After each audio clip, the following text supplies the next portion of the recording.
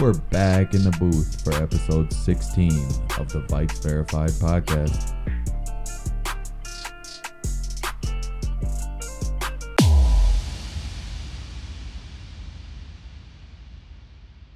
Welcome back, Vikings Nation. Episode 16 of the Vikes Verified podcast. We are hopping in to some free agency draft talk. You know that season's heating up, so we're going to give you all things related to that for Vikings. And we're just going to dive right into Kyle Rudolph and Anthony Barr. So for me, I'll start off with Barr. He was quoted to be said that he is anti any sort of restructure per Darren Wolfson. So for me, with the $15 million cap hit next year, it's becoming more likely that he will be released or traded. I would hope that we could trade him somewhere like the Jets or just a team that needs another linebacker. But where we're at right now with our cap space, it's going to be hard for us to pay $15 million. So I could definitely see even Eric Wilson being brought back too, as he's a free agent. He's going to be a little cheaper. So it's going to be interesting to see who they kind of pick and choose there at the linebacker position. But with us already paying Kendricks at a high rate, I'm just surprised to hear that Barr's not willing to accept any type of restructure, because I really would like to keep him around. I totally agree. What's happening, Vikings Nation? We're in here for re-sign talk, free agency. Anthony Barr, been a hot topic lately. It's been a little bit of a busy offseason so far regarding Vikings players. It's certainly going to be hard to pay him the $15 million. Totally agree. And if we look at things from the opposite side of the spectrum, can we really blame Anthony Barr for not wanting to restructure due to the fact of how poor the Vikings defense performed without him? That's definitely a big incentive for him in this contract negotiation. He can point out that, we're a bottom-ranked defense this year without him. He does do a lot of things for this defense. So he's a glue guy for us in the middle, I think, and he's an experienced guy. He's a signal caller. He does a lot for the defense, but at the same time, he does have trade value. So we're going to see what ends up with him this offseason. I would not be surprised to see him moved, but it would be tough for me to see. And if we can in any way maybe talk him out of this mindset and maybe try to get a deal done, I think that's still on the table for Rick. Well, Zimmer's definitely got deep ties to him being his first-round draft pick. So that's one of the things that makes me, if he does stay, I think that's a huge reason. But just the cap space or the cap hit just doesn't make sense to me in my mind. But Zimmer does have really a love for Barr and what he does, and he does provide a lot for this defense. So it's really going to come down on who they want to get rid of. And there's other guys like Anthony Harris and stuff that we'll touch on here soon too. But the Vikings got some moves to make. Absolutely. And Barr being Zimmer's first-round pick, we've already seen the attachment he has to Minnesota. Signed a deal with the Jets, inked it. He was going to go there, and he had one night of sleep where he woke up and said, this doesn't feel right. I want to stay in Minnesota. His best friend and roommate, Eric Kendricks, playing alongside him. That is a dream come true for childhood friends playing middle linebacker together. So he definitely has ties to Minnesota, and I think at the end of the day, he does want to be here. So that will definitely be a part to play in the contract negotiations because he is pretty loyal to Minnesota. Yeah. Another guy on our list is Kyle Rudolph. He's another candidate to be either released or restructured. Nick, how are we feeling about him? Rudy, I got this to say to you. It's been a good run, my guy. He has done so much for us at the tight end position over the past 10 or so years. Been a star since he got drafted out of Notre Dame. Physical specimen. He's always had reliable hands and has played his role so well. So well. But sadly, I think it's time to move on. Yeah, I'm going to miss the one-handed catches in the back of the end zone and what he brought on and off the field for us. I truly loved having him as a Viking, but just another cap situation that doesn't make sense, and we're at the point that we have to make some tough decisions and finally let some people walk that have been here for a while. And I think he's one of the most likely to do that, just especially with Irv Smith and Tyler Conklin emerging. I just think there's less need for him these days. Yes, there is less need for him, and we can't lie, Vikings fans. He has lost a step. He has lost a little bit of explosiveness after the catch. But you look at his resume as a Viking, multiple-time Pro Bowler, Walter Payton Man of the Year nominee multiple times. He's done so much for this team, and it would be sad to see him go. But Vikings fans, I think we can count on him being gone this offseason.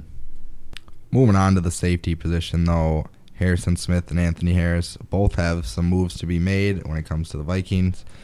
Harrison Smith is looking to get extended, which he very well should. He's our best player on our defense, and has been here for years and been a staple on this defense for us.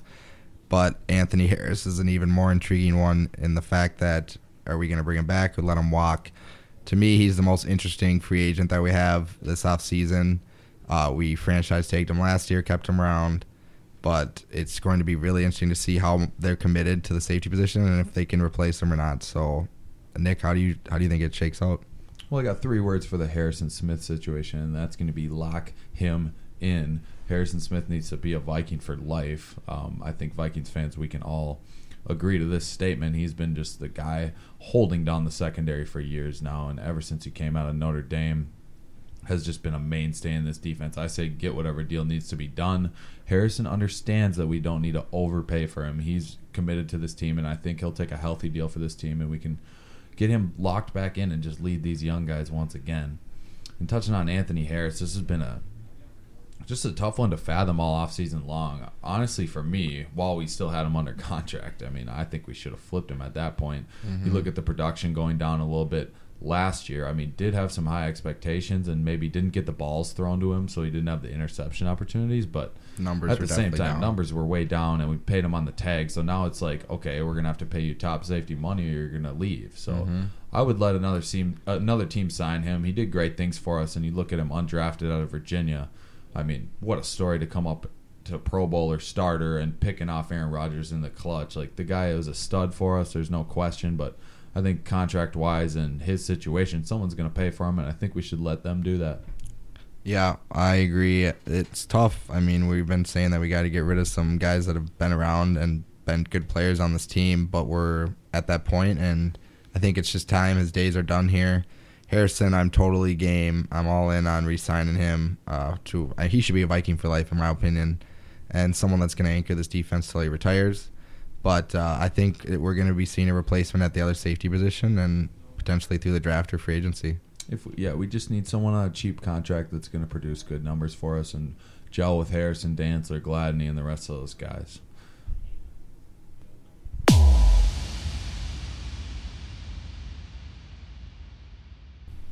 Another point of interest for the Minnesota Vikings this offseason is going to be free agency.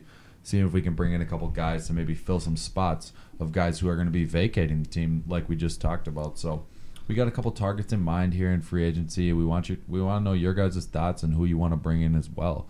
Matt, who do we have in our eyes that could potentially be a fit here in Minnesota? Well, I'll start with some bargain bin defensive line guys for us. Roy Robertson Harris, 27-year-old defensive end who can play inside as well at defensive tackle. Really athletic, undrafted out of UTEP. But once he got on the Chicago Bears team last offseason, they placed a second-round tender on him, which says how far he's came from being undrafted to placing that high of a tender on him. He's a guy who can get after the quarterback, very athletic. I think he'd fit in great with Andre Patterson and what he could do working with him. And he should be a pretty bargain deal for us, coming off injured reserve. He was injured for the last half of the season, and the Bears are said to be moving on from him. So he's a guy that I really like as a first candidate. And then Geno Atkins, former Mike Zimmer, under Mike Zimmer's defensive tackle. Again, he missed all of last season, but he is known to be a solid defensive tackle in the run game and the pass. So for Zimmer to get him back in the fold, I think would be great. And again, coming off a whole missed season, we should be able to get him on a decent deal. Yeah, Geno Atkins is very intriguing. You look at the havoc that he has just wrecked all over the league his entire career. I mean, has done great things against great quarterbacks, and it's just the question of, does he have the juice left, and do we really want to bring him in, knowing that he might have some health issues, he might have some risks not being on the field. So we need guys that are going to fill these voids, and I think try to play all 16 games for us. So a guy that missed the whole season last year, a little bit iffy, but the talent is definitely there. Another guy I'm looking at, another Bengals guy, 28-year-old corner William Jackson III. Corner who's got just the right amount of experience, in my opinion. He's got a nice 4 or 5 years under his belt. Has made some big plays in the National Football League. Has just never really gotten a full season under his belt where he's had number 1, number 2 corner opportunities and responsibilities. So I think if we brought him into Minnesota, he could mix in well with Gladney and Dantzler. He's another rangy corner. fast guy. We like his speed on the perimeter. I don't know if he can return punts and kicks. Probably not, but I think that he'd be a good depth guy to bring in, and the corner spot is definitely a position that needs to be addressed a little bit. Yeah, I really think that William Jackson would fit great in this defense. It's just going to come down to money, obviously, but if we can get our hands on him, I'm 100% in on getting him in a Vikings uniform. Keelan Cole's another guy we're looking at, former Jaguars wide receiver. Another guy who's made a fair amount of plays in his career and has good hands, good speed, looking for a new home this offseason. So with the Vikings having their wide receiver 3 spot kind of up in the air with BB and Johnson not really being able to heavily solidify themselves in the offense, Keelan Cole's another guy we could look at. But my bold prediction for this one, if we do bring him in, is he is a Tajay Sharp type receiver and someone that I don't think will see a ton of playing time. In my personal opinion, I think BB outworks him and takes the wide receiver 3 spot. You know, an underrated part to this whole free agent signing, if we do bring him in, is his relationship with McCardell, our new wide receivers coach. I believe that they have a good relationship, which could give him a reason to come up here, keep working with them, keep progressing. And to me, he's someone that does provide a little more upside than BB and has shown he can make plays when given the opportunity. Not taking anything away from Chad, but I'm not opposed to this move at all, and I think it all comes down to McCardell's faith in him and how much he's going to tell Zimmer and Spielman to get him on the team or not. Absolutely, and he's a guy who has returned punts, and he has returned punts for touchdowns, so I could see that. Also coming with BB proving to not be very efficient back there at punt returner, so Keelan Cole, if we could get him in a punt returning role and maybe like a rotational receiver role, I could see him having a role here on this team, I suppose.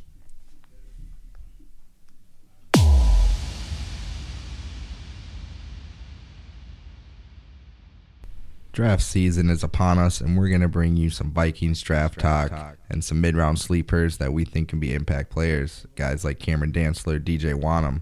Nick, who are some of these guys? Some of these guys on my list right now, early sleepers for us: Jalen Twyman, defensive tackle out of Pitt; Shaka Toney, edge defender out of Penn State; Patty Fisher, linebacker out of Northwestern; Asante Samuel Jr., Florida State corner; and fresh out of the Pac-12, we got Javon Holland, safety out of Oregon. So we've been looking at these guys a little bit, all productive players that are projected in those 3rd to 5th to 6th rounds even, and these guys could be impact players like a Wanham, like a Dantzler, guys that we could find later that could immediately impact. So that's early on my list of sleepers. What are we predicting that we end up doing in the mid-rounds here, Matt? Obviously, Trader Rick's going to make some moves. Which moves do you see and which moves do you like? To me, a guy that really stands out right away is Javon Holland. Due to the Harris situation, I think he could be a plug-and-play type replacement. He may not be as effective and stuff, but I think he's a guy that would be a great pick in the mid-rounds. And then Asante Samuel Jr. got the bloodline. The pedigree. Very big playmaker. He's a smaller corner, but I think he'd fit in well in the slot type position, and he could really bring some playmaking ability to this defense. And then one guy that was not mentioned that I do like in the middle rounds is Jamie Newman, quarterback from Georgia. Was at Wake Forest before this, but really can move around in the pocket well, can play kind of that traditional offense that we kind of implement, and is someone that could sit behind Kirk for a year and really pay dividends next season or this season if anything were ever to happen. Yeah, and I don't think looking at a quarterback in those mid to late rounds is a bad option. I mean, I think it's time. Yeah, get a guy under our belt. People reach for quarterbacks early, first, second round, and then it really starts to taper off. So if we can find someone there in those mid rounds, like a Jamie Newman, I'm all for it. Try to groom a guy like that. But I think Rick is going to be all over these 3rd and 4th round picks this year. We got 2 3rd-rounders and 3 4ths. I think he's going to be flipping those and trying to move up into the early 3rd, mid to late 2nd as well. We're going to try to get back towards the top because all we really got is that 14th overall pick. Yep. And then we're sitting there in the 3rd and 4th round. So do not be surprised. Matter of fact, I can almost guarantee it that Rick is going to be flipping a couple of these 4th, 3rd, and 5th round picks and trying to move up like he usually does.